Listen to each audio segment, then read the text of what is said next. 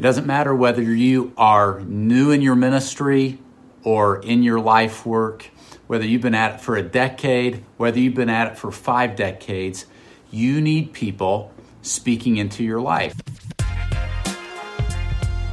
Hello, and welcome to the Ryan Frank Podcast, helping you think, work, and create like never before.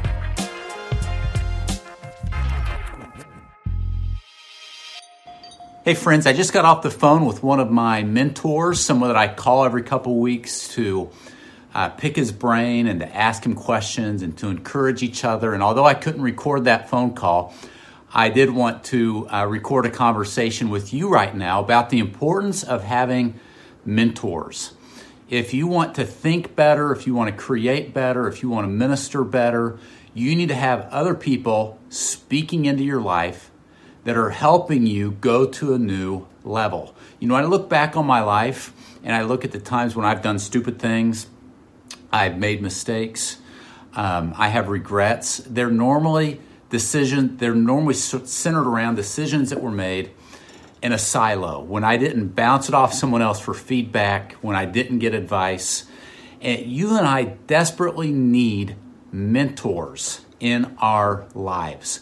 We need people to encourage us, to champion us, people that we can learn from, people that we can ask tough questions. And again, it's just so desperately needed because there are times when we just don't know what to do. Proverbs 30, verse 2 says, "Surely I'm a stupid man." And I don't know if you can ever relate to that, but I can. Like, man, I am so stupid. I can't figure this out for anything. I need someone to come in here and help me. You need a mentor. I need a mentor. It doesn't matter whether you are new in your ministry or in your life work, whether you've been at it for a decade, whether you've been at it for 5 decades, you need people speaking into your life. So let me give you a few tips on how to do that. First, I would find someone that you think you can learn from. Find someone that you think you can learn from. Maybe it's someone that you have met at the church. Maybe it's a pastor. Maybe it's an old college professor. Maybe it's a friend that you went to high school or college with. Maybe it's someone that lives in your community or someone that lives far away, and so you don't get a lot of face-to-face time, but you have phone conversations. Find someone you can learn from. Here's another tip. Find someone who's good at something that you need to be good at. Maybe you need to get better organized. Maybe you need to work on your walk with the Lord. Maybe you need to be a better parent. Maybe you need to be a better spouse. Maybe you need to do better with your finances. Maybe you need to do better taking care of your body, so you need to work more on your health. Whatever the areas that you need to grow in, find someone who you think is doing well in that area, and then spend some time with them. You also need to find someone that you can just open up to from time to time, someone that you can be vulnerable with, that you can share your struggles, that you can share your weaknesses, and ask them to help. Now, how do I go at it? Well, a lot of times we overthink things. Don't overthink it. You don't have to ask someone like, hey, would you be my mentor for the next 2 years? What I would do is just ask someone if you can buy him some coffee. Take someone to lunch. Build a relationship.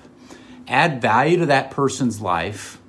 And in return, he or she will add value to your life. Proverbs says that as iron sharpens iron, one man sharpens another. And if you want to sharpen your ministry, if you want to sharpen your business, if you want to sharpen your marriage, if you want to sharpen your parenting skills, if you want to sharpen your involvement in that board or in that nonprofit or in that community or whatever it is that you're doing, Sunday, Monday, Tuesday, Wednesday, Thursday, Friday, I encourage you to invite other people in. Don't go at it alone. A lot of you lean in on me to be a mentor, and I appreciate that. That's why I've created my Kid Men mentorship program, because there are a group of pastors that I'm working with, of leaders I'm working with every month.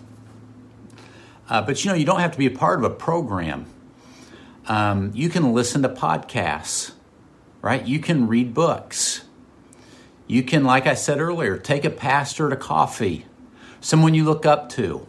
Ask them if you can swing by their office and just talk for 30 minutes and just pick their brain. Don't make it too hard. The key is just to start. So here's a frog I want you to eat today. What is it in your life that you need to improve? Where in your life do you need to grow? If I were to ask your spouse, or I were to ask your boss, or if I was to ask one of your kids, hey, where does Joe need to grow? Where does Kelly need to grow? Right? Where does Carrie need to grow? What would they say? What would you say if you took an honest evaluation of your life? What would you say, Ryan, I need to grow in this area? Identify that. That's the frog. And then think about, who could I invite into my life? Who could I invite into my life to grow in that area? Don't wait.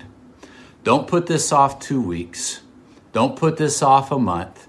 Start today by picking up the phone, sending someone a text, allowing and inviting other people into your life journey. It makes all the difference in the world. This episode of the Ryan Frank Podcast has ended, but be sure to subscribe for more productivity and life hacks to help you stay on the leading edge. And if you like what you heard, please rate this podcast with 5 stars. Thanks so much, and talk to you next time.